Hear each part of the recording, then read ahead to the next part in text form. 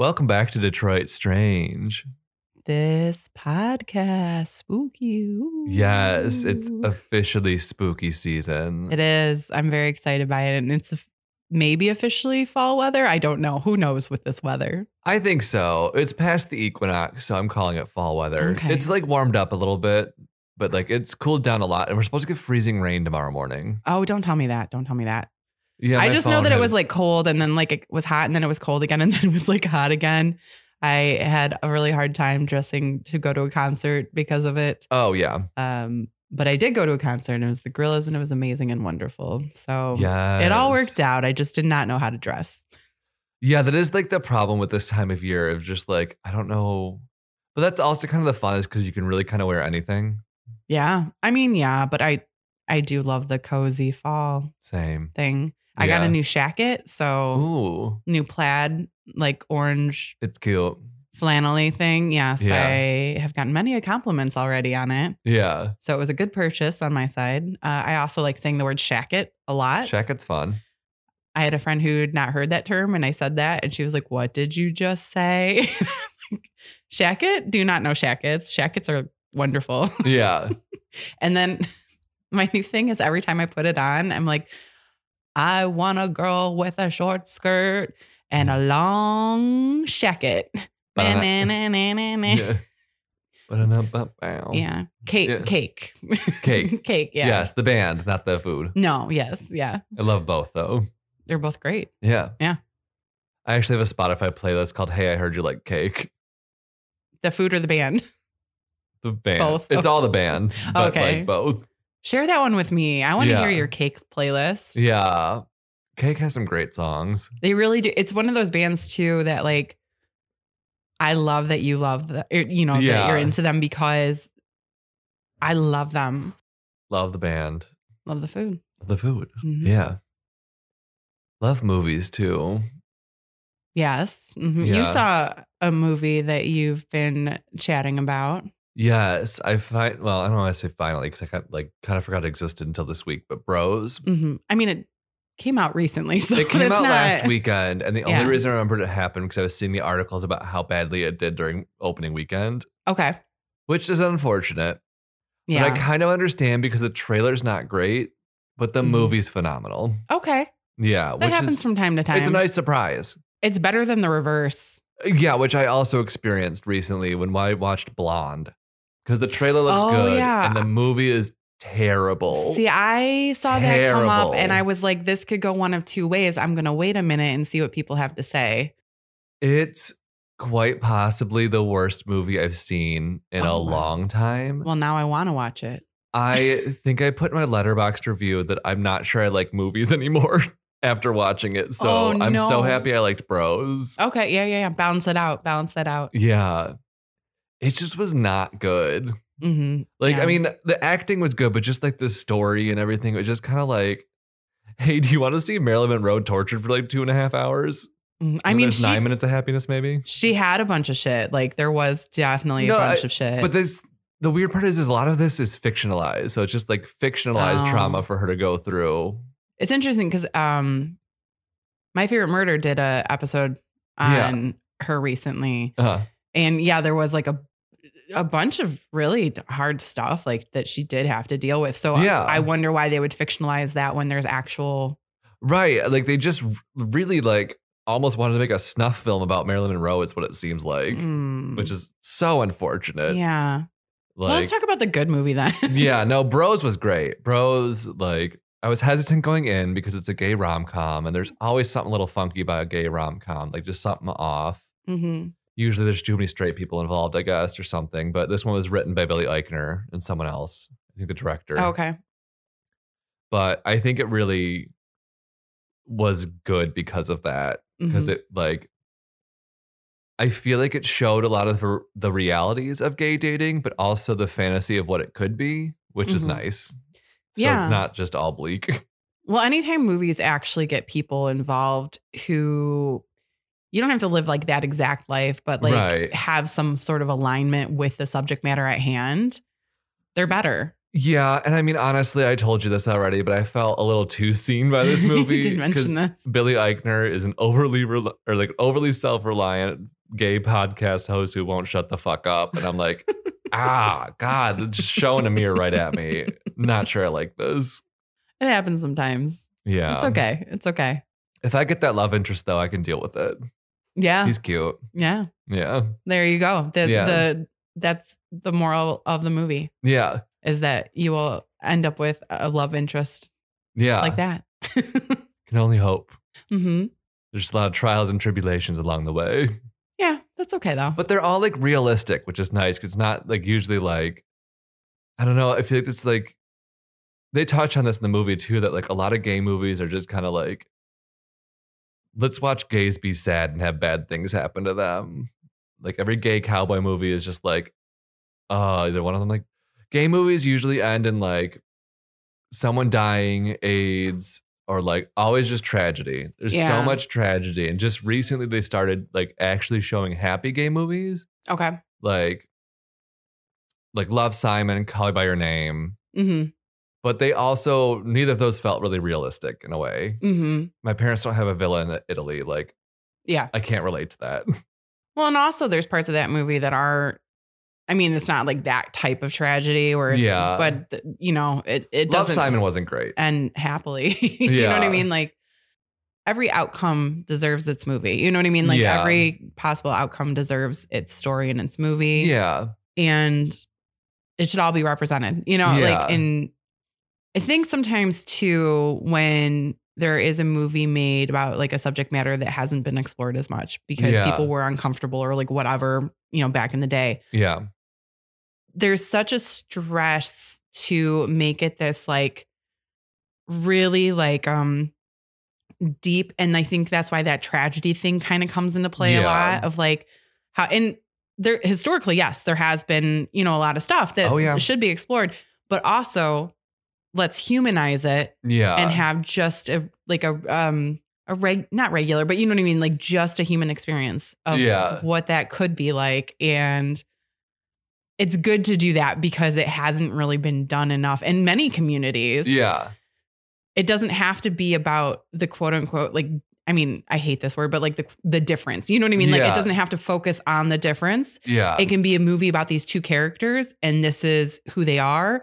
This is, you know, how they identify in the world, but it doesn't have to be about their identity necessarily. It can be about their story. Yeah. And I think this movie did a good job of kind of balancing that. Good. Yeah. I'm very glad that you enjoyed the movie.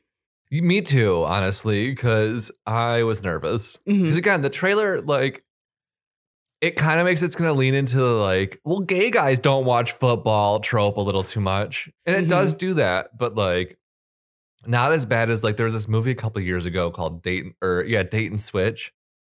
That sounds familiar. It's like not terrible, but it really leans into that trope. Yeah. And I think that's the whole thing too of like humanizing things instead of making them a trope. It's not a caricature of a person. It's an actual character. Absolutely. And that's, I mean, like, again, that's important to realize nobody's identity is one-sided. Nobody's identity is flat. Just because you identify, you know, I am blank. You could write a list of I am blanks. That's a million things long. You know, there's so many facets of an identity that when something chooses to focus just on one part of that, it's missing that whole human. Yeah. You know what I mean? Because it's just that one part of it. And that's where these like tropes and like things of that nature kind of come from, failing to see that we are all multifaceted in many, many ways. Yeah. And those are the parts of us that are like, that's what makes humans interesting. Yeah. Is that like no two humans are alike. Yeah. And I think one really great thing that it touched on is this kind of, I'm going to call it the tweener generation of gays, where like the gays that like 80s, 90s gay, they were born then, were kind of like, they weren't alive for the gay revolution or they weren't as involved in the AIDS crisis. So the experience is different. Well, yeah, and like now it's kind of like, you know, kids coming out at like 10 and like there's a lot of representation in the media and just like it's not as big of a deal. And yes, I'm very happy for them, but I didn't grow up with that. Yeah. And so it's sometimes hard for me to kind of like let go of some of this like other stuff. I'm really glad I hear you, and I like that. Yeah, that makes sense. Yeah. Like this is the weird transitionary period. Yeah. No, I mean, I totally get that. And like, just in general too, not even talking about like sexuality, but like in general too, I feel like there luckily has been a push to look at everybody's differences and realize that they're like, there is that human element in all of us. We are all that's the thing that, you know, brings us together is we are all humans. But beyond that, we all experienced very different things. Like everybody has different experiences. Everybody feels, you know, certain ways about themselves. Yeah. And also just like representation in things was very flat for a very long time. Oh, for sure. Just like I was like literally just thinking about like in the 90s, they were trying to be more representative, but in a very just superficial way where like tokenism. I just remember my like a math textbook, it would be like Stephen Hands, Esteban, 5 apples. It's like just like slowly slipping in an ethnic name here or there. Like that's great representation. We got it. And it's like, no. You can't just like change a name and think that's great. Yeah. I mean, I look at the things too, like body image and stuff like that too. Like you look at the 90s and, you know, you look at like the way that celebrities were represented and like who they were, and they all had the same body, like, no matter what. And it's the same kind of thing of like one noting and flattening that out where it's like, no, that's not everybody's experience. And it doesn't make theirs better. You know what I mean? Like, there's a lot of different people and the differences are actually what is cool. Yeah. It's not this one note version of humans. That's cool. We need all sorts of stories because that's how you also get to kind of like bridge between things too. Yeah. And maybe offer like a little bit more dialogue or discussion or like wanting to understand other people's stories. We need to tell this to the people who are trying to ban all these books.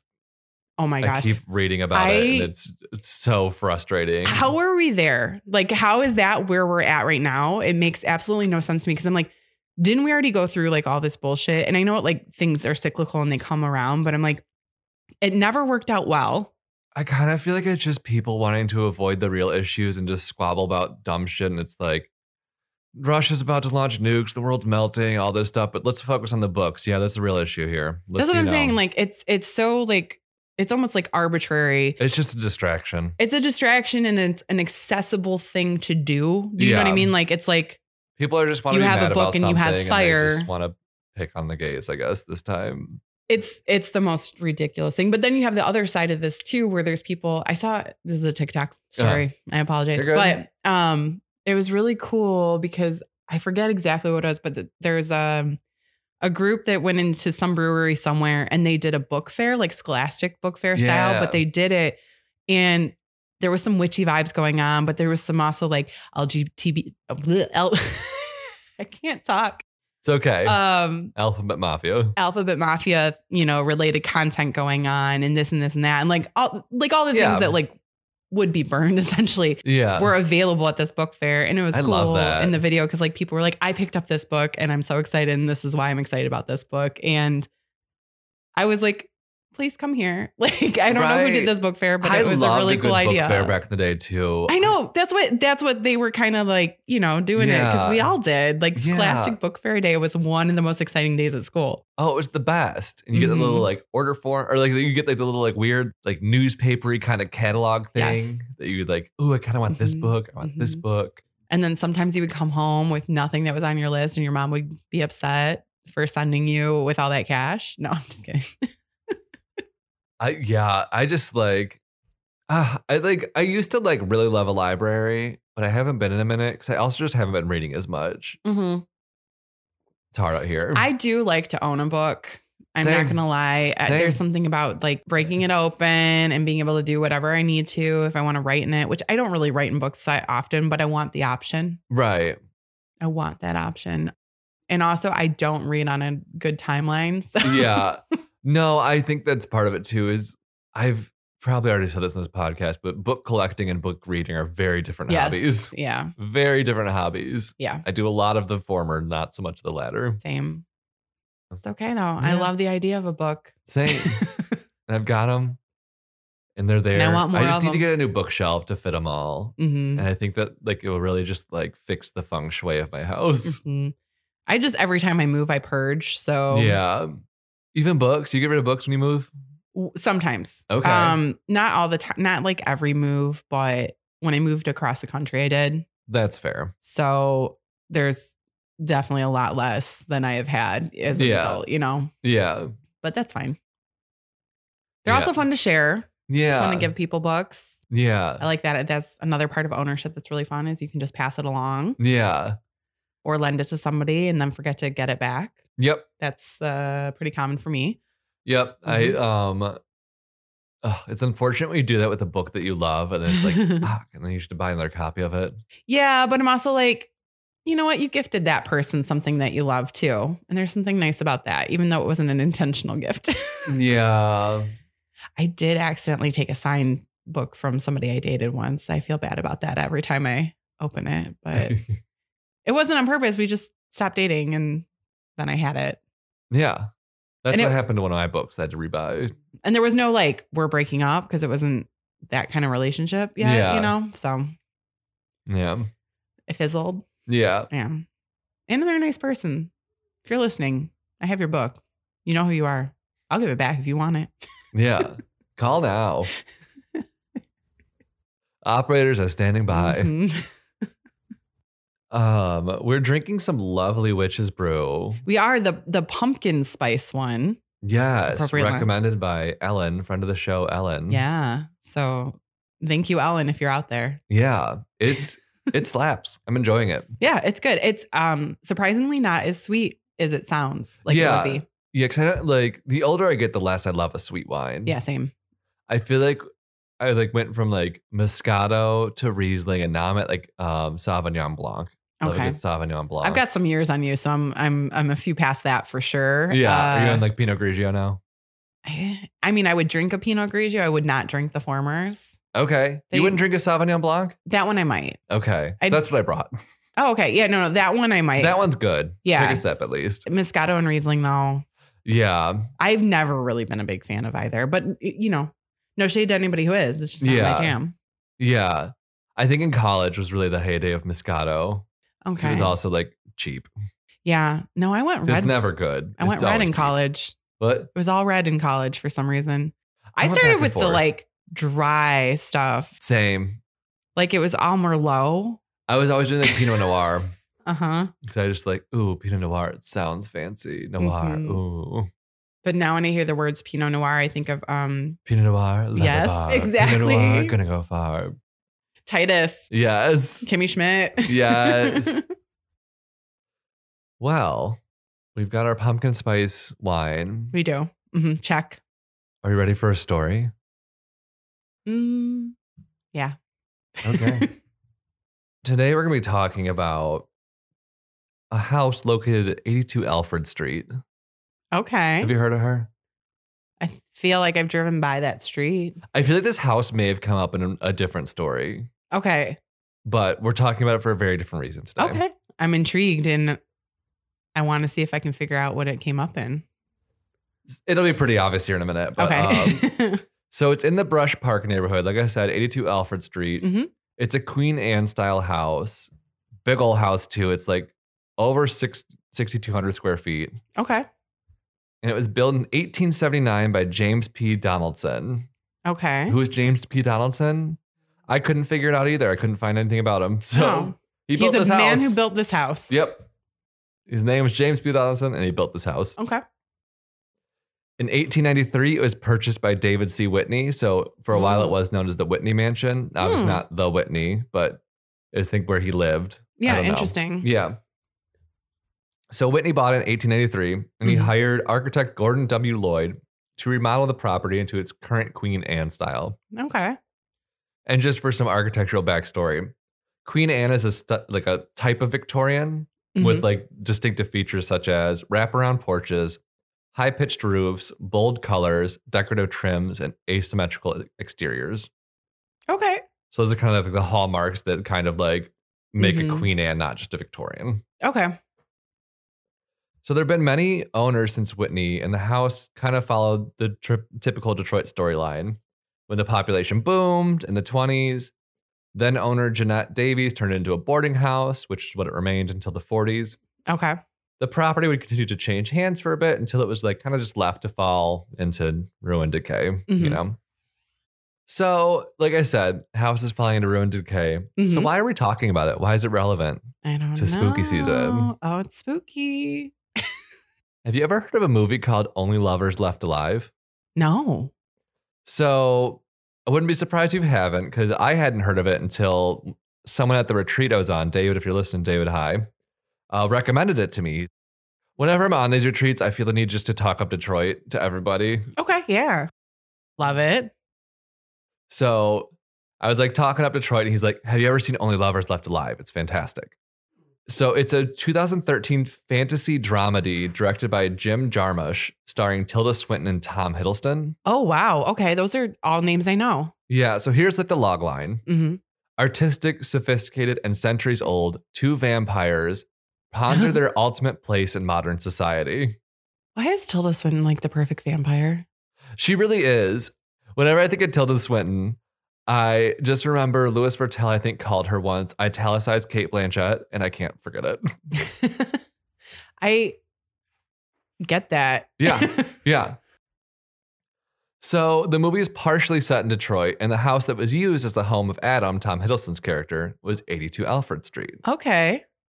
So the house was the perfect vibe they were going for because it symbolized, quote, the decaying beauty of a once magnificent city.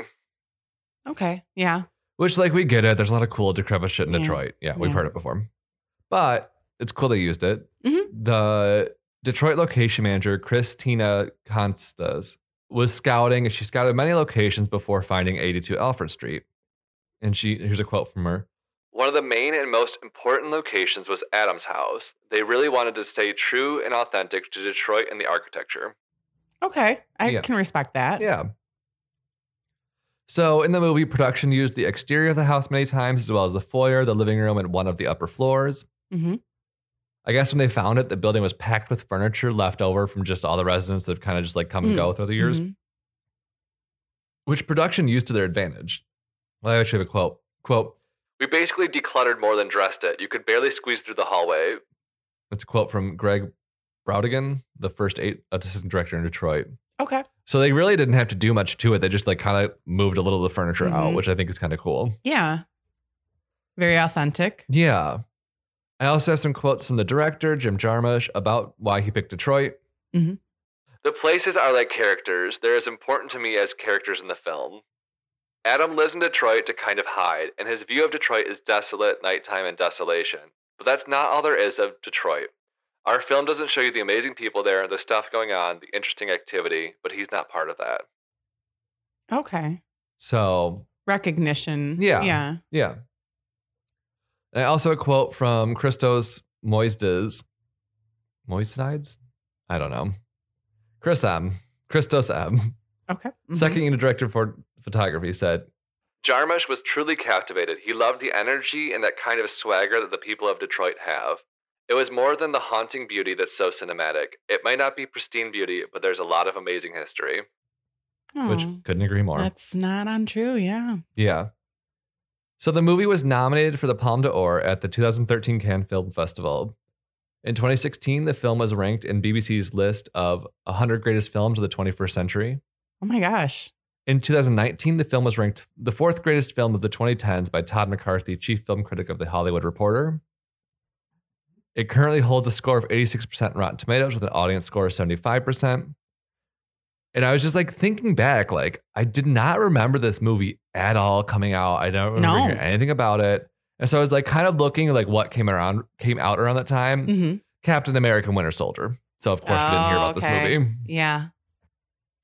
But it just barely broke even at the box office. It had a budget of $7 million and it made $7.6 million at the box office. And so, yeah, so pretty successful movie, like critically at least. Yeah, I was going to say it seems like a critics movie and not necessarily a general audience movie. Yeah. I mean, 80 whatever is not a bad score on Rotten Tomatoes by anything, but the 86 is pretty good, I feel like. Yeah. Yeah. Now I want to watch it. So yeah. Well, I was going to say the best part about this movie is it's on HBO Max. So that's why we're watching it. Yeah. That's why I was like, this episode's going to take a little longer because we got to watch this movie now. Okay. So we're going to watch the movie after you finish your story. Well, So I've got a little bit more story. So I figure what we can do.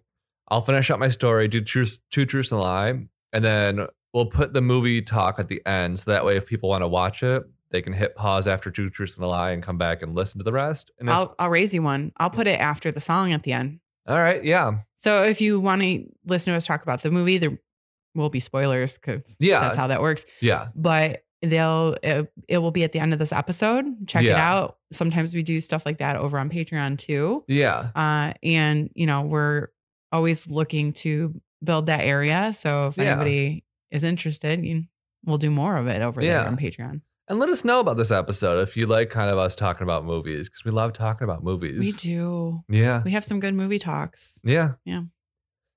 Just to wrap up the story. Mm-hmm. And like I said, it is on HBO Max. So if you're interested, even though the slightest bit, hit pause when you hear the song, watch the movie and come back and listen. Because I don't want to spoil anything for you. Because it seems interesting. Yeah. It looks fantastic. Yeah. I'm invested personally. Yeah. So let's talk about the house, what happened to it after filming. Mm-hmm. So after production wrapped, the house was bought by Jeff Cowan, who worked to restore the home to its former glory. Mm-hmm. And for a while, you were actually able to rent the house as an Airbnb. Oh, fun. Yeah.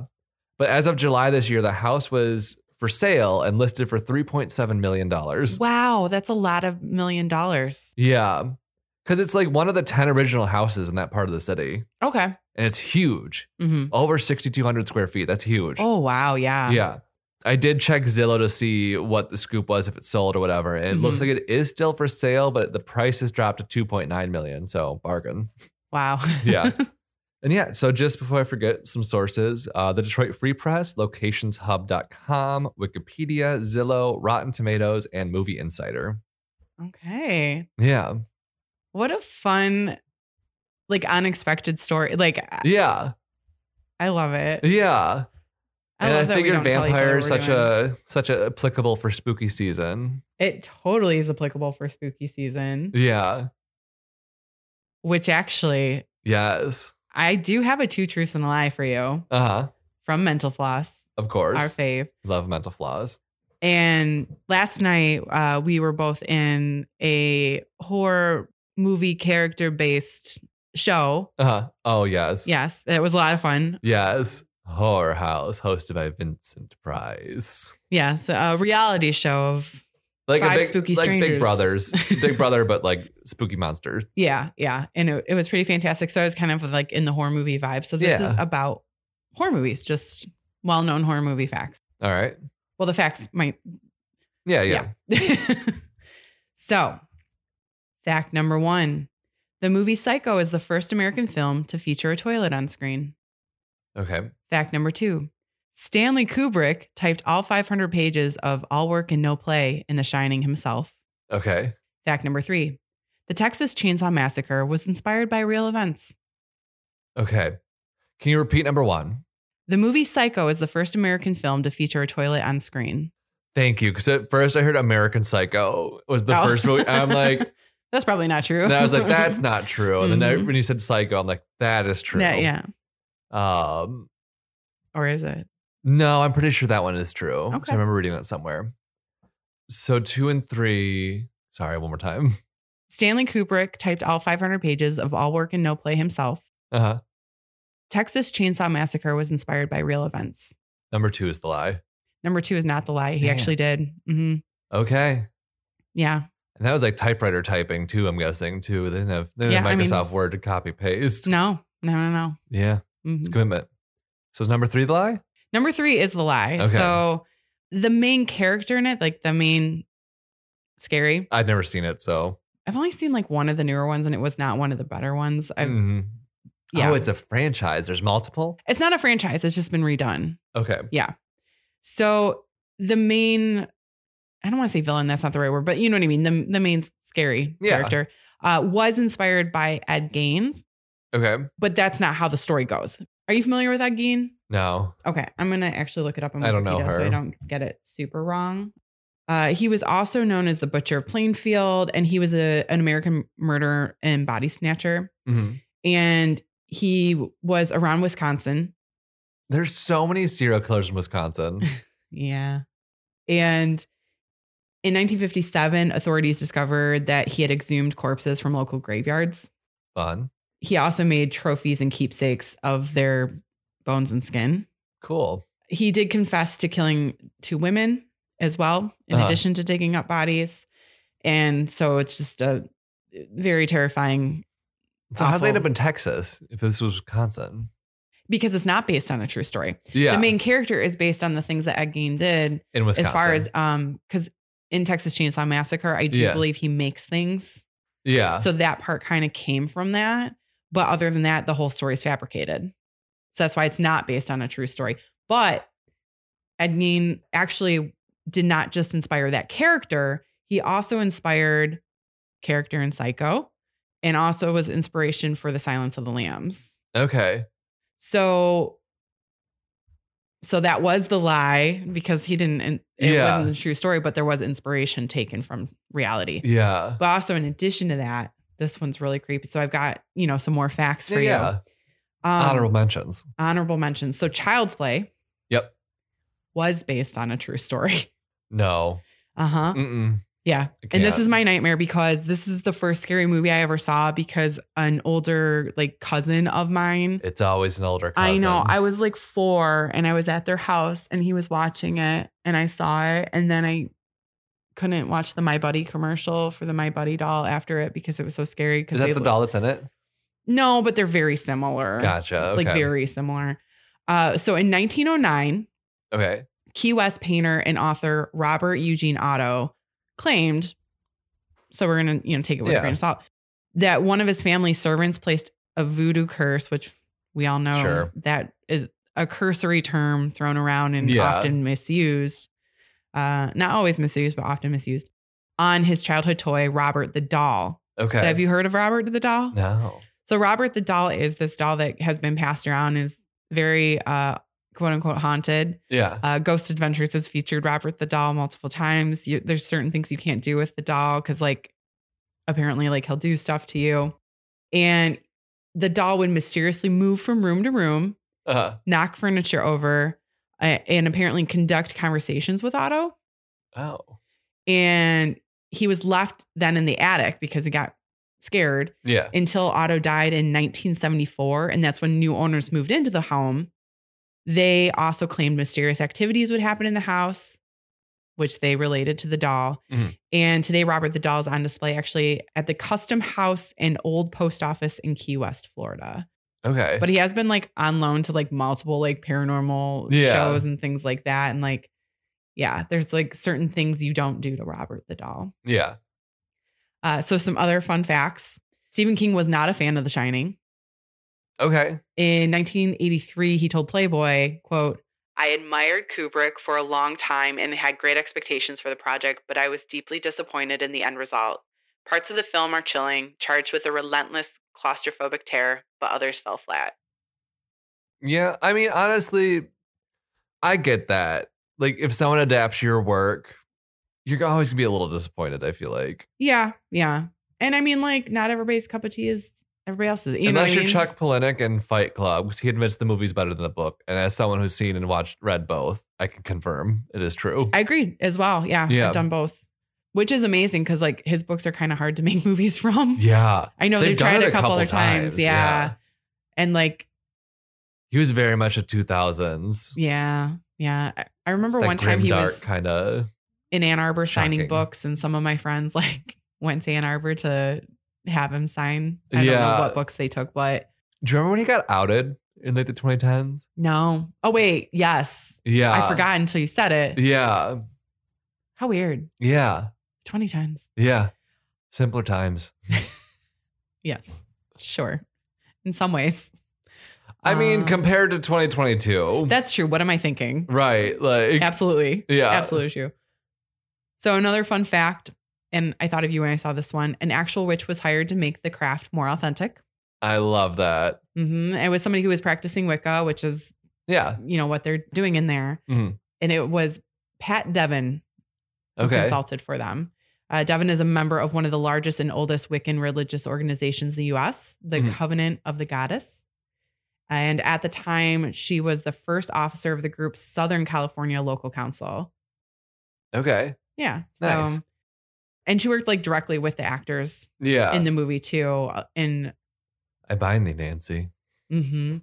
And it is interesting too, because like there are things that not fabricated for movie, but there are things in that movie that are not necessarily like the word. Yeah. But like it all relates, which is very... It's grounded in reality. Yeah. Or the reality of the practice. Yeah. This one's kind of fun too. The stars of the Blair Witch Project actually use GPS trackers to find their instructions for the day.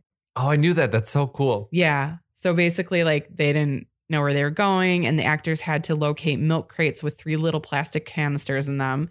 Each plastic canister contained notes on where the story was going for each actor who would not show it to the other actors. Were they like basically out in the woods by themselves with a camera? Like kinda, okay. I think. I mean, I don't know the ins and outs of it. I've only seen it once. But the fear in the movie is real because they weren't really divulging the information, along the way necessarily. That is such an interesting like way to do a movie. Oh yeah. Like, yeah. I mean, that's why it made such a kind of like big thing. And I mean, a lot of people thought it was real for a long time. I wish it's one of those movies I wish I had seen closer to the release. I saw it in the theater. Nice. Mm-hmm. I think I watched it a couple of years ago. So like, I was kind of like, that's it? What happened? Yeah. Because I'm just so used to like modern horror. Because it's usually, I don't know. I mean, that's fair. Yeah. I mean, the same way about Royal Tenenbaums. I watched that actually because you were talking about it the other day. And it's interesting to watch it through the lens of what you had said about it. Yeah. Because you were talking about it basically like he's done better. Gives you too much to chew on. Well, here's the thing though. But if you put it in the context of when I saw it. Yeah. I didn't have those things after it. Yeah. And so it was really unique and interesting. No, but I also was watching it and I was like, oh yeah, this isn't as like tight, we'll say. Yeah. As some of the other pieces. I can appreciate it as Wes Anderson kind of figuring out his style that he then perfects or like gets more form. I don't know. He kind of like perfects a bit as he goes on. There's finesse. There we go. That's the right finesse word. That is definitely added. Yeah. The Exorcist was the first horror film to be nominated for a Best Picture Oscar. Okay. Because usually there's like a bias kind of against that genre a little bit within the awards circles. Yeah. And it earned 10 Oscar nominations in 1974, including Best Supporting Actress for Linda Blair. Okay. And this one's interesting to me. Gene Hackman was slated to star in and direct The Silence of the Lambs. Interesting. I know. And basically, Gene Hackman and Orion Pictures split the $500,000 needed for the movie rights to the book. So that's how he kind of like signed on. But Hackman dropped out just days after he watched clips of himself in the 1989 Oscars as FBI agent Alan Parker in the violent Mississippi burning. And he decided not to do one dark role after another. That makes sense. Mm-hmm. And then we wouldn't have Anthony Hopkins, and he does a fantastic job. He's so good in it. John Lithgow was actually like on the short list of possibilities for that too. I read that somewhere else, but yeah. We almost went all Silence of the Lambs today because my next fact is also about Silence of the Lambs. Buffalo Bill's dance in Silence of the Lambs was not in the script. Oh, I love that. It's such a good scene. It was in the original book, and Ted Levine, the actor, basically insisted that the scene be included because that's character development. Absolutely. That's a huge bit of character development. And they went with it then, which I'm like, that is amazing. And I love it. Have you read the book? I have not read the book. I've not. No, I do know people who like really, really like it. Same. I probably should read it, but that involves reading, which I've already admitted on this podcast I am not great at doing. And so last fact, Steven Spielberg thought his DVD copy of Paranormal Activity was haunted. Love that. So kind of urban legendy, which is why I didn't put it in our main facts. But DreamWorks Studios was considering distributing Paranormal Activity. So Spielberg took a DVD of the movie home to watch it, but then he got freaked out when the door to his bedroom locked by itself. Ooh, and that was like before smart locks. Mm-hmm. He said, quote, "So the whole story about how the doors to his bedroom got locked from the inside, personally, I believe it." Basically, Spielberg famously carried the DVD to work in a trash bag because he thought it was haunted. And despite that hefty bag's really going to protect you, Steve. I know. Maybe a Glad bag. Yeah. Despite the shock, Spielberg loved the movie and suggested a new ending that was used in the theatrical release. Nice. Yeah. So just some spooky movie facts. Yes. For us this spooky season. Yes. Mm-hmm. And so I think that pretty much wraps the episode part of this episode. Yeah. Stay tuned after if you want to hear our movie talk. Yeah. We're about to watch the movie and then report back. Yeah. Good times. Yeah. I guess probably usually just spiel then. Yeah. So if you want to find us on our social media, at Detroit Strange on Instagram and Twitter, Detroit Strange on Facebook, and our email address, DetroitStrange@gmail.com. And you know the drill. You want to support the show? Leave us a 5-star review anywhere you can review. It tickles us pink. Mm-hmm. Patreon, always an option. Threadless, all the things. Yeah. Tell a friend. Yeah. Tell your grandma. Yeah. Tell your cat. Yeah. I mean, that won't help that much, but I like cats, so. Yeah. But I think. Until next time. Stay strange. And stay tuned for that movie review. This has been a production of Planet Ant Podcast, powered by Pinecast. Our theme song was recorded by Detroit's own Sax and Violence.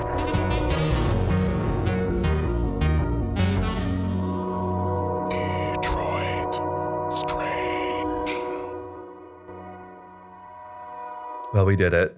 Was it recording? It. Yes. Sorry. Yeah, we are recording right now. We did it. We watched a movie. The movie. The movie. Specifically, Only Lovers Left Alive. Yeah. Whoa. Yeah. First of all, just vibe. Yeah. I didn't say that before, but let's talk about the vibe. Yeah. It's such a vibe. Tense, dark, but like in that like cool kind of like artsy dreamlike a little bit. Yeah. Like gothy, vampy grunge. Yes. And it is perfection in that way for sure. Yeah. An intensity building. Yeah. Without like there being big action. Just subtle changes that suddenly just kind of like sharply raise the tension. We'll talk more about the concept maybe at the end of it. Yeah. But the concept is incredibly interesting. Yeah. Like more so when you're watching it even than it like verbally. Yeah. Coming out. We talked about kind of breaking it up into sections while we talk about it, just to give us something to follow along with. So let's start with the beginning. Yeah. And in case you didn't hear the spoiler alert earlier, we're definitely getting into it. So if you don't want spoilers, stop now. Yeah. Or hopefully you watched it too. Yeah. Watch it with us. Yeah. So yeah, the first chunk. It sets up the premise. Yeah. It's, you know, as any good movie, like there's some kind of character building, but they don't do it in a very like smack you in the face way. Yeah. Which I thought was really cool. Like you're kind of figuring stuff out as it goes. Yeah. And I think like it's very interesting how they did it. I've like never really seen a movie do it so like smoothly and subtly before. Yeah. You kind of don't realize that it keeps flipping back and forth between two things because it just is so smooth about it. Yeah. The opening shot, it did take me a second because it's two people in a similar position, like doing the same things, kinda. Yeah. But there's this like swirling, like zooming in on them thing happening. Yeah. And they both kind of have this like euphoric sense about them. Yeah. At the time, you know, as you go down the road, I think, you know, you figure out they just fed in some way. Yeah. But it was very beautiful to watch. And it did take me a second to realize that they're in two totally different locations, two totally different people, you know? Yeah. And also the dichotomy, the way that they set it up too. So Adam is all dark. everything, and Eve is all light everything. Yeah. Which I thought was some interesting choices too. Like all of her clothing is very like light and airy and like, you know, it's not necessarily like always white, but it's like that beigey, creamy kind of whatever. And he's always like in that like rocker kind of dark grungy, mostly black, you know, kind of clothing, even their hair. And just to clarify, Adam is Tom Hiddleston's character and Eve is Tilda Swinton. Yes. So yeah, they set it up incredibly well. Yeah, just kind of like showing their separate lives because Eve is in Tangier and Adam is in Detroit. Which even the Detroit Tangier kind of like juxtaposition in that movie, it follows that same thing of like you've got these kind of like creamy, like earthy tones coming in like the Tangier like all like spaces. Stones and then you go to Detroit and there is kind of this like dark grittiness, but like in the good way. Yeah, like I think I mentioned like they called it hauntingly beautiful, and I could see that in the way they shot this movie. Yes.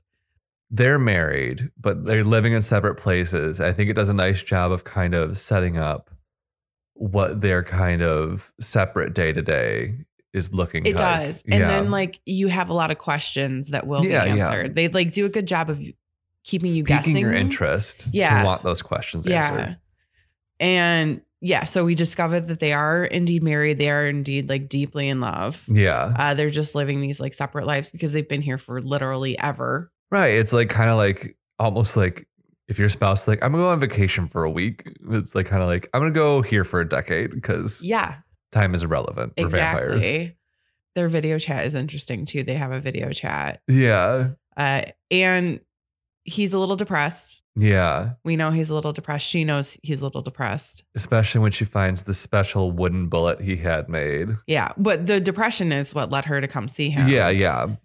And so they handle that. And he had a special wooden bullet made by his bestie. They call all humans in the movie zombies. But the best zombie. Like he was just someone who kind of just procured things for Adam, didn't ask too many questions, and just like even signed an NDA. Super helpful and appreciative, and just kind of like, yeah, man, whatever you need.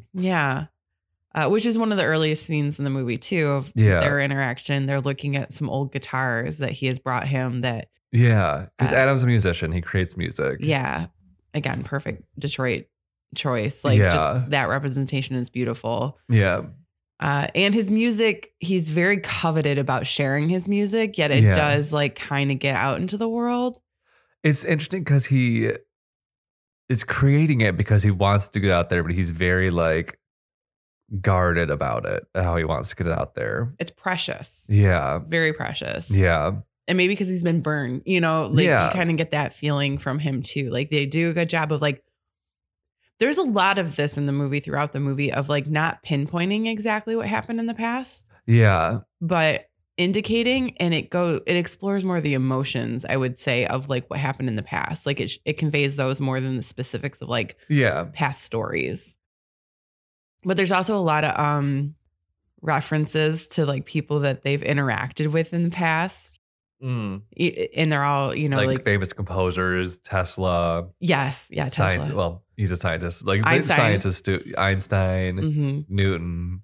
Like all the things. And he's also into science. We kind of discover as the movie progresses too, which is really cool. Like those are the people he at one point maybe revered, but then all the other zombies did not treat in a way that he, you know, thought appropriate.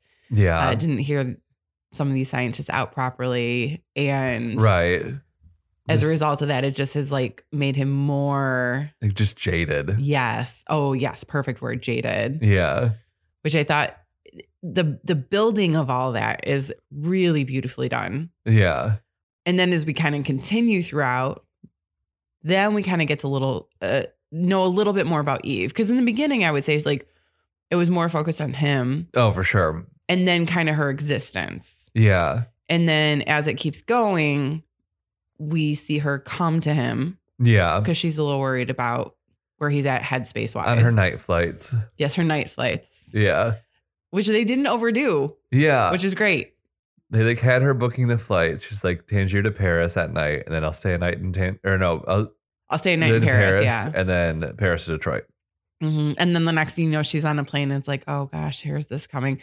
But no, it's her landing in Detroit on the plane. There's like a moment where like the guy across from her cuts his finger and she's like, oh, that looks good, you know? Yeah. Which again, like going back to like, this is an interesting concept because it's the vampires who don't act on impulse. Yeah. They hold those impulses They're very back. controlled.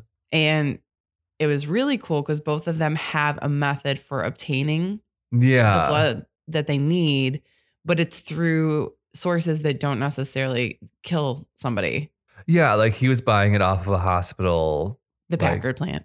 Yeah. He like pulled up to the Packard plant, all of a sudden it was a hospital, which I thought was kind of funny. Yeah. Maybe and they used it multiple times though. And they used it as the Packard plant, which was also very interesting. Maybe he just drove past it the first time and then ended up at a hospital, but they did not make it clear. No, because that bridge. Oh yeah, the bridge was the kind of like the receiving. Yeah. Yeah. So they just spruced it up for that one shot. And honestly, it did look different.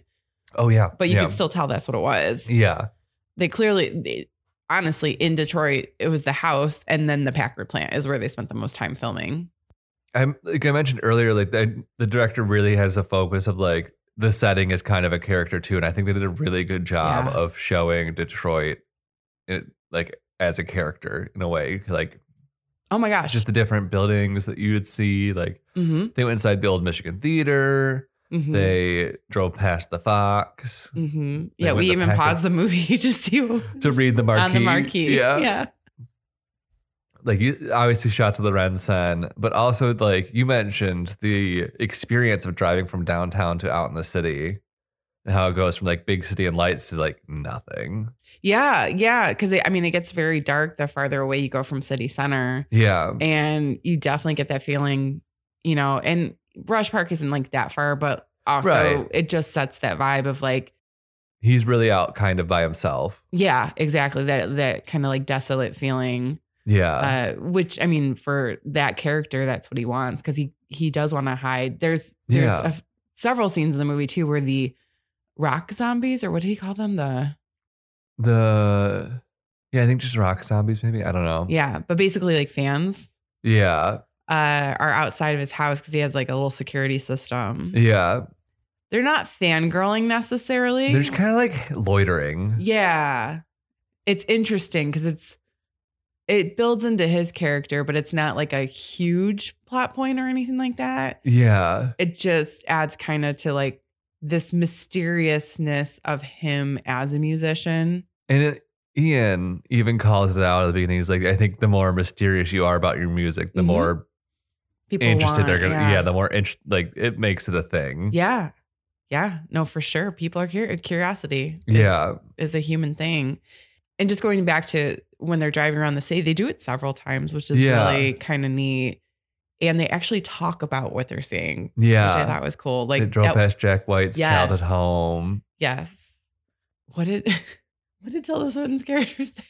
Eve say? Oh, little Nick or little Jack White. Yeah, little Jack White. How precious or something like that. Yeah. But yeah, it's nice seeing like because like the second chunk that we kind of like chunked it up in is when she arrives in Detroit and it's the two of them. You kind of get a better feel for what their relationships actually like and how they do really love each other and just like she has like, oh my God, her packing. She packed 2 suitcases of books and she was just like getting ready to pack and she's like reading every book and putting it in the suitcase and just like this wide variety of books. And we need to reiterate, that's all that was in the suitcase. Yeah, she didn't pack any clothes. She just her books. And some of them were fun choices. Yeah. I saw Infinite Jest in there. Yeah. There was one book of some sort of art and she stopped and there was like some sort of carving of Adam and Eve, but it was of course written in a different language. Yeah. But she like gingerly like ran her hand across the page and kind of had one of those moments looking at that, which was, I thought, kind of a cute nod. Yeah. What other books were in there? I was trying so hard, but there's so many in there. Some sort of Kafka. I did see a Kafka in there and stuff. But Basquiat.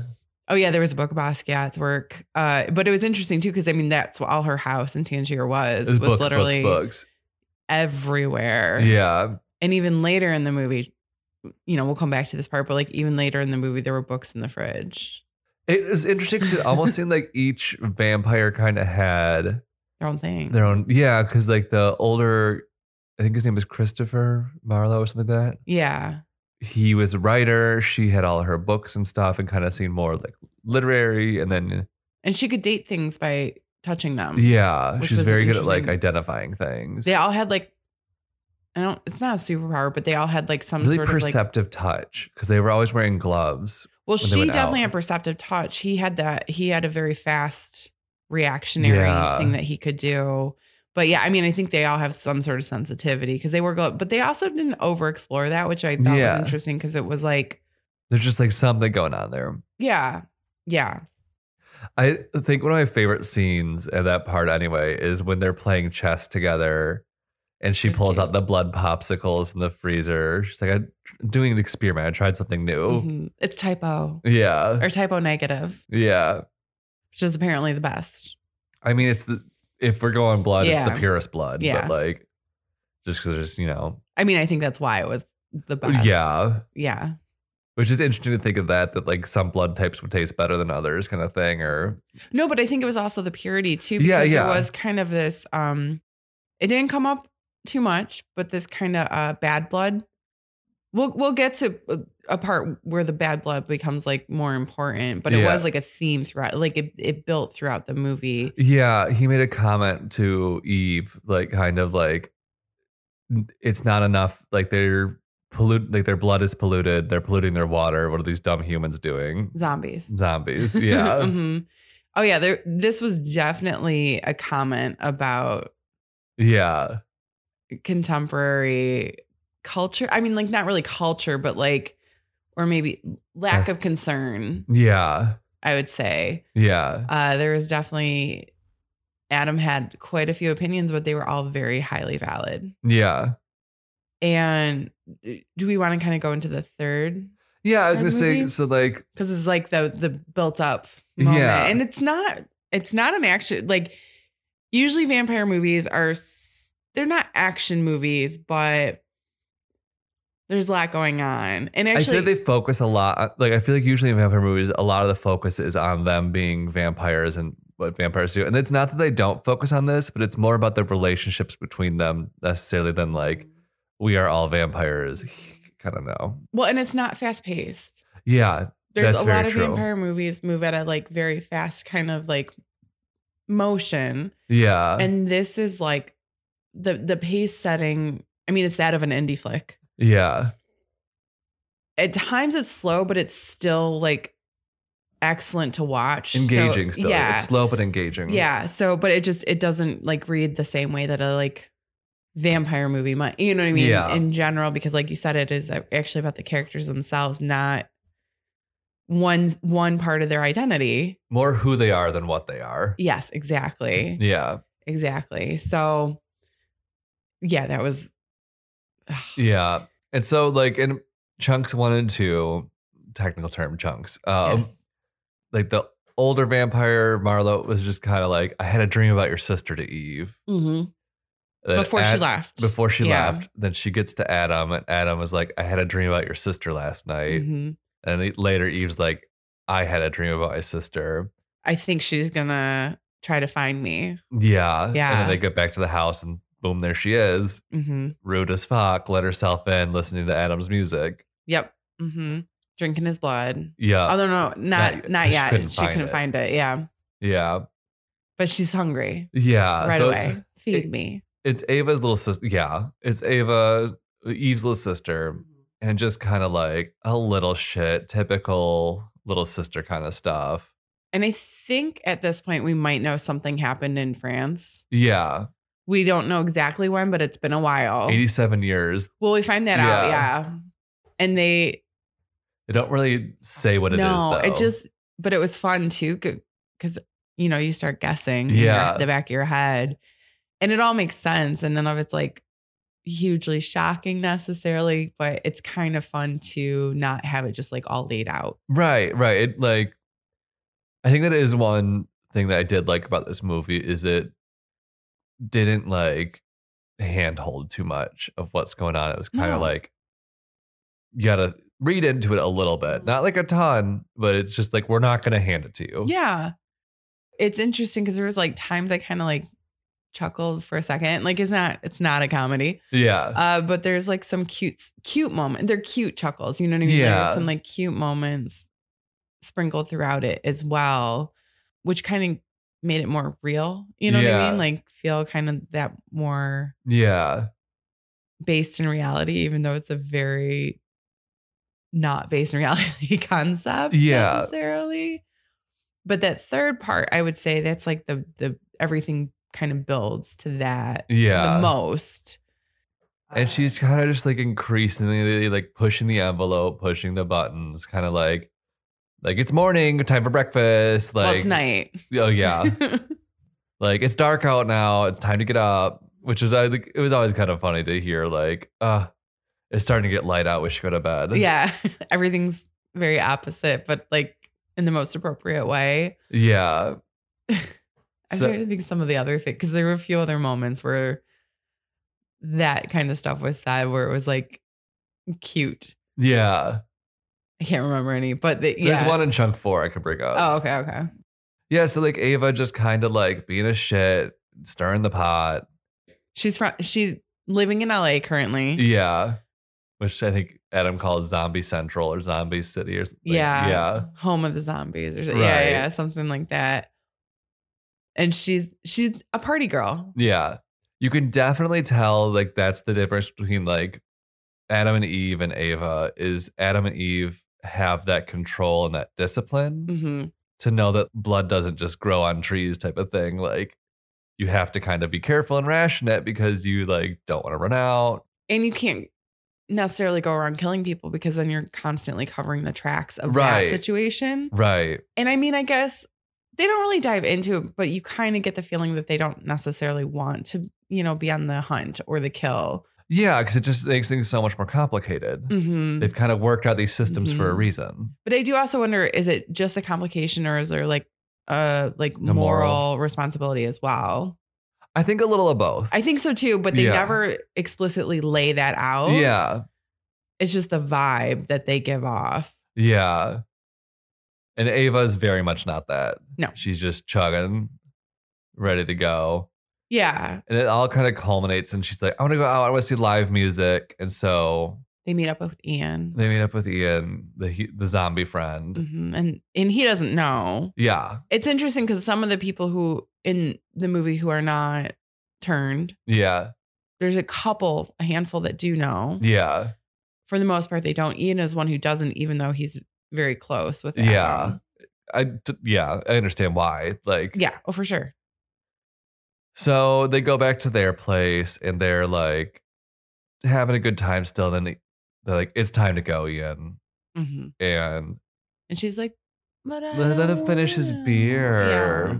And then she's got her arms around his neck and just kind of like, he's trying to kind of hurry up and go. And then the next night happens. Ava, where are you? And we all know exactly what happens there. I mean, like they built it up so well. Yeah. And it is kind of the obvious thing to happen, but it didn't feel. You weren't certain it was going to happen, but you weren't shocked that it happened. Exactly. That Ian was basically sucked dry. I think I even turned to you in the scene prior and I went, if something happens to Ian, I'm going to. I know, because he's so sweet. He was just like wanted to be their friends. Like he did get paid by Adam, but like also like one thing Adam wanted was a special bullet of wood and copper. And he went and found somebody to make it in this special wood that doesn't float. It sinks because it's so dense and like all this other stuff. And they used to make guitars out of it even. And yada, yada, yada. And Adam goes to pay him and he's like, no. Like so much last time. Yeah. And then Adam insists and he's like, just thank you. Just thank you. It wasn't necessarily about that, but it does help him, so he takes it. But like you could tell they had a good relationship. Yeah. And Ava sucked him dry. So then they throw her out. And she didn't turn him. Yeah, she could have turned him, but she doesn't have that control. She ruined his favorite guitar too. Yeah, she smashed up the room in the process too. Mm-hmm. And then like kind of didn't remember in the night when night fell. Like when she was woken up. Yeah. She was like, oh, Yeah. Did I do that again? Oh. Mm-hmm. So now we clearly know what happened in Paris. Right. Because like basically they never say it though. Right. They never say it. But like after that, of course, they have to get rid of Ian's body because. Mm-hmm. And get rid of Ava. Yeah, they throw her out. Yeah, they throw her out. She's like, fuck you, fuck everything. I'm leaving. Mm-hmm. Bye. Like, you suck. Which, get out of here, girl. She does. She sucked real bad. Interestingly enough, too, we don't see inside of her suitcase when she's leaving, though. You see a bunch of clothes hanging out. Yeah. Again, just like kind of adding that, what's different and like where the priorities are and, things of that nature. Right. And yeah, so She gone. And then they have to roll Ian up in a carpet. They take him to the Packard plant. They dump him in this acidic pool of acid that just starts to dissolve him right away. And then like Tilda Swinton's line though after that was like, that was visual. Yeah. It was perfect though because it was exactly like what we're all thinking. Right. Watching that. And he has to basically burn down his life in Detroit and start out like they end up going back to Tangier. So this is starting into what we've called chunk 4, getting towards the end of the movie. Yeah. And it's really sad because like you can kind of tell like Detroit, like you said, it's another character in the movie. Yeah. And like he built a generator for this house and like he had all this musical equipment, all his instruments that he loved. So Tilda Swinton's booking the flights and using their fake passports. Like the line I was thinking of is date of birth. And she looks at him like, oh shit, like hold on, look at the paper. Yeah. Like, which date of birth are we on right now? What makes sense for how old, Yeah, because after thousands, like, yeah, just wouldn't be able to like, or you wouldn't care to keep track of that at a certain point, other than for these instances, right? And like any luggage? No, just carry on. You can see Adams kind of like my instruments. She's like, I'll buy the most beautiful instrument in Tangier. They get there. Yeah, she's like, it'll be fine. I got my blood source. Yeah, Marlo give us blood from France. Yeah, good French doctor. Or the French doctor. Yeah. Yeah, so they make the long, arduous journey back at their night flights, not eating the whole time because you can't check blood or you can't carry on blood. And they finally get to Tangier. Walk up all those goddamn stairs. So many stairs. There's nothing there for them to eat yet. And they go to the place that she usually meets her friend. Yeah, after trying in vain to reach him on the phone a few times. Yes, yeah. But unfortunately, he is not well. Yeah, he got some bad blood because they talked about earlier when Ava, she said, I don't feel good. Like maybe it's blood poisoning. Don't joke. It's like, no, that's real. Yeah, they did a good job of foreshadowing, like in that way too. I thought, again, it wasn't slapping you in the face, but you knew it was coming back around. Yeah. It was information. Every bit of information, I would say, was like intentional and very intentionally placed throughout the movie. Yeah. Again, to not slap you in the face with exposition, but just to give you enough so that you're like, I think this is going to do something. And then it does. Yeah. And so he's on his deathbed dying and he hands him like the tiniest flask and said, this is what's left of the good blood. I got some bad blood and I'm about to check out, it seems like. I love that they implied that he wrote a lot of Shakespeare stuff at that time. I think he called it like some illiterate dolt or something like that. He did. And then there was one of my favorite things was the drawing of Shakespeare on the wall with like a knife through it. Just like in the forehead. Wall. Yeah. Before we reveal the ending, I want to know what your feelings were. About the ending? Yeah. We didn't say anything at all yet. I think it's fitting. I think it's a fitting ending. It's a little abrupt, but like, I think that in a weird way fits the movie. I think so too. Well, because they kind of set it up at the end, a will they, won't they for a second. Yeah. And it's not a will they, won't they get together. It's a will they, won't they suck this couple. And also like say suck this couple. Yeah. That's a hilarious way to put it. Yeah. Which I think was funny because like they're debating like, do we turn them? Oh, how romantic. Yeah. Well, that kind of like, I thought that was an interesting tie into the title of Only Lovers Left Alive. Yes. Like, you turn these two, like, it was this couple making they'll out. They'll have each other. Yeah. Kind of a thing. Yeah. I did not make that connection, but yeah. Yeah. And then we don't know. We don't know if they turn them or if they just dry them. Yeah. Because the last thing we see is them walking up to them and basically saying, "Excuse me." And then the camera just shows a very quick shot of the fangs coming out. Yeah. And then just cut to black. Yeah. What did you think of the ending? I thought there was going to be more of a debate of like, is this our end on purpose or do we do this thing? Yeah. Only because like he was already kind of done at certain points anyway. Yeah. And not that I wanted them to have like a suicide pact or anything like that, because it's very dark and sad. But I was wondering if that would come back around a little bit in that moment. I didn't think it would be, do we turn them or do we, I thought it was going to be, do we do this or do we just... I wonder if they would actually die of starvation or just basically be so weak they couldn't move. Which eventually would lead to them dying of starvation because the sun would get them at some point. True. Yeah. Like they wouldn't have that control factor of being able to go to where they need to go to. Yeah. And I mean, like that was the whole thing anyways. Like they were way too weak to travel out of the city. Yeah. Without something in their system. Yeah. And so I think that's, it's interesting because it raises a lot of vampire problems, like as a movie of like the logistics and things behind that and the nature of that. Yeah. But it does it in a very human problems way.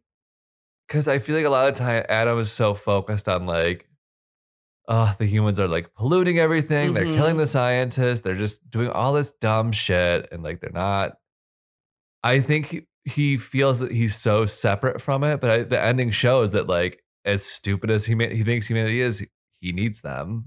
Yeah, that's like he's absolutely true. Yeah, and I think that's kind of an interesting message of this movie that like as stupid as you think other people are or whatever, blah blah blah. Mm-hmm. Like we're all kind of in this together. Like you're not separate as much as you try to be. You can't really be separate while still alive and here on this earth. That's true. Yeah. Yeah. I'm processing it and I like it. Yeah. It's definitely a movie that I feel like I'm going to have to watch one or two more times to like fully get. And it's a definitely like you have to pay attention to it movie to take it in. Otherwise, I think it's like, because I multitask sometimes when I watch things. And by that, I mean, do shit on my phone, which is dumb. You can't do that with this movie because I think it would make it boring. You know what I mean? Yeah, like I think you have to see all of the components of it together and take them in fully together. And I think it is one that you could probably watch like multiple times. Yeah, because I feel like it's the type of movie where I feel like I would watch it and find something new every time. A new connection. For sure. Yeah. For sure. I mean, like even just like the concept of this movie too. And now that you're talking about the title too, the title is kind of genius with that tie-in because it, Only Lovers, I was just thinking the original Lovers, you know what I mean? Like Adam and Eve. And like, that's kind of where we're starting with this like whole inception of human life. Although they do, what do they call God? There's one point where somebody says something about, I think it's her sister says something about God. And she says something along the lines of like, well, that's a joke anyway, or something like, about that, which is interesting. Like, are we still doing that? Something like that? Yeah. Yeah. But it is interesting. So you have this kind of like beginning of humanity representation who have just been here the whole time. Yeah. Just evolving along the way. At one point we see one of their wedding photos from their third wedding, which was around the creation of the camera essentially and like things like that and stuff. And we look so young. Oh yeah, because they age slightly in this.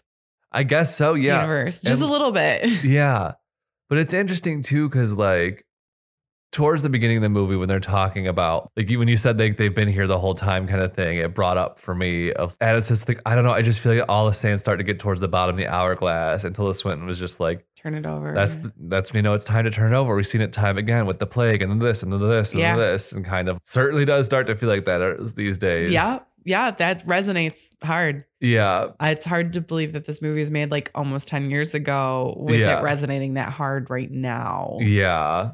Not that there wasn't shit 10 years ago. There was, but. Yeah. It's just abundantly more, like, very clear now. Yeah. Yep. This movie was beautiful in so many ways because it was visually beautiful, but it was also like the thought process of it is very poetic. Beautiful. Yeah. Poetic in a way. It's artful in a multitude of ways. Yeah. And then the music. The music is great. Perfect. Yeah. Perfectly chosen. There was a few scenes where it got a little loud, which my only critique of that is that the balance was hard because their dialogue was lower. Yeah. So, we had the TV turned up for that. And then when the music swelled, it was like, oh, this is a lot. But that would be my only critique. The choices made in it and the way that the music progressed throughout it, I thought was really, really delightfully done. And like, it wasn't just ambiance or anything like that. Like it added to the story. Yeah. In a way that was subtle. Yeah. This movie does subtlety well. Yeah. Subtlety and tension building. Yeah. Tension building without like a ton being thrown at you. Yeah. As far as like, again, it's not fast. It's not a fast paced movie, but it's so engaging that doesn't matter. Yeah. And that tension underneath it just keeps that engagement like almost on the edge of your seat at times.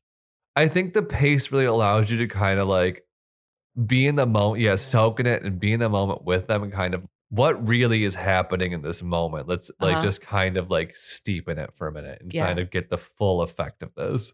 Yeah. So out of 5 stars. Yeah, I was trying to come up with a cutesy rating system, which is the only reason I stopped and paused. 5 fangs. Out of 5 fangs, how many? I was thinking about this ever since the movie. Honestly, during the Med movie, because like I've been so in Letterboxd lately. Yeah, I figured. And then a 2-line Letterboxd review after it. Yeah.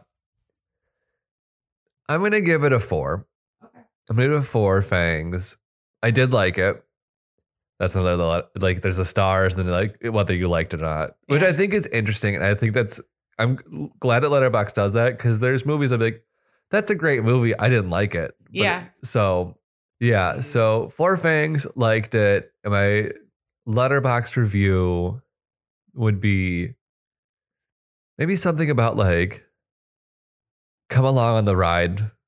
It feels like a ride in a way, just kind of like you're really along with it, with the way it's paced. Yeah. It's not like a fast journey by any means. It's just kind of like escape into this for a little bit. Cause it really just, you can get into it just cause it's just so beautiful and just like the pacing of it. Yeah. I would. Yeah. Yeah. Mm-hmm. How about you? I'll go 4.5 fangs. Okay. I say visually appealing. Love the hair. Yeah. And love the Detroit scavenger hunt. Yes. That I got to play during it. And also that like they actually talk about the places. Yeah, no, I really think like I said, they showcase the city really interesting and in like a good way, I think, of showing like the vibe. Yeah. I think so too. And realistically beyond that too, I would add in something about interesting story. Yeah. Still not sure how I feel about the end. That would honestly be my one like kind of like drawback is I'm like, I don't dislike it and I get it, but is it, I don't know. I think that is one of the things with the pace that it did kind of feel very abrupt, the ending. Yeah. It felt more traditional vampire. Yeah. And they hadn't really been that way at all. We didn't even see. Which I think kind of makes you like it. Yeah, I don't dislike it. Like I said, I just have to soak that part in a little bit more. No, for sure. Like we literally just got done watching it. I'm going to think about it the whole drive home. And like, definitely worth a watch.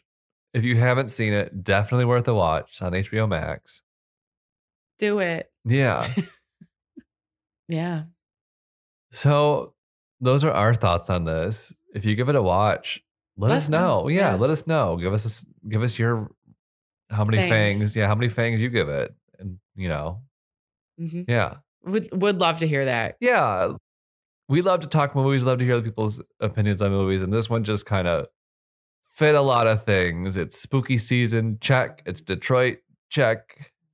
Tom Hiddleston looked good. He did. He looked real good. Check. Also, it's a kind of sexy movie too. It is. Yeah. Even though, like, I'm not going to say like sex is never represented, but it's really not like, there's nods to it, but like you're not seeing it or anything like that. Yeah. But there's like a sensual factor to their sultry. Yeah.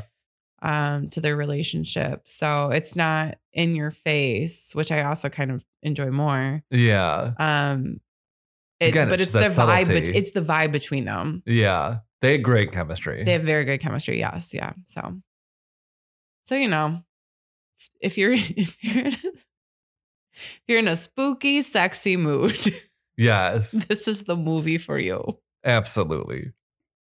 Yeah. Well, we've already signed off officially. Yeah. So I think we're just going to leave you with, we hope you like it if you watch it. I mean, if you don't, that's fine too. Everybody's entitled to their opinion. Right. And if you got any recommendations. Yeah. Like this was a recommendation from someone. So if you have any movies that are set in Detroit, about Detroit, or really just any movies that you've seen lately that you loved, let us know. We love movie recommendations. Yeah. And other than that, I'm going to throw in stay spooky. Stay sexy. Ooh, watch this movie. And have a good one. Yeah.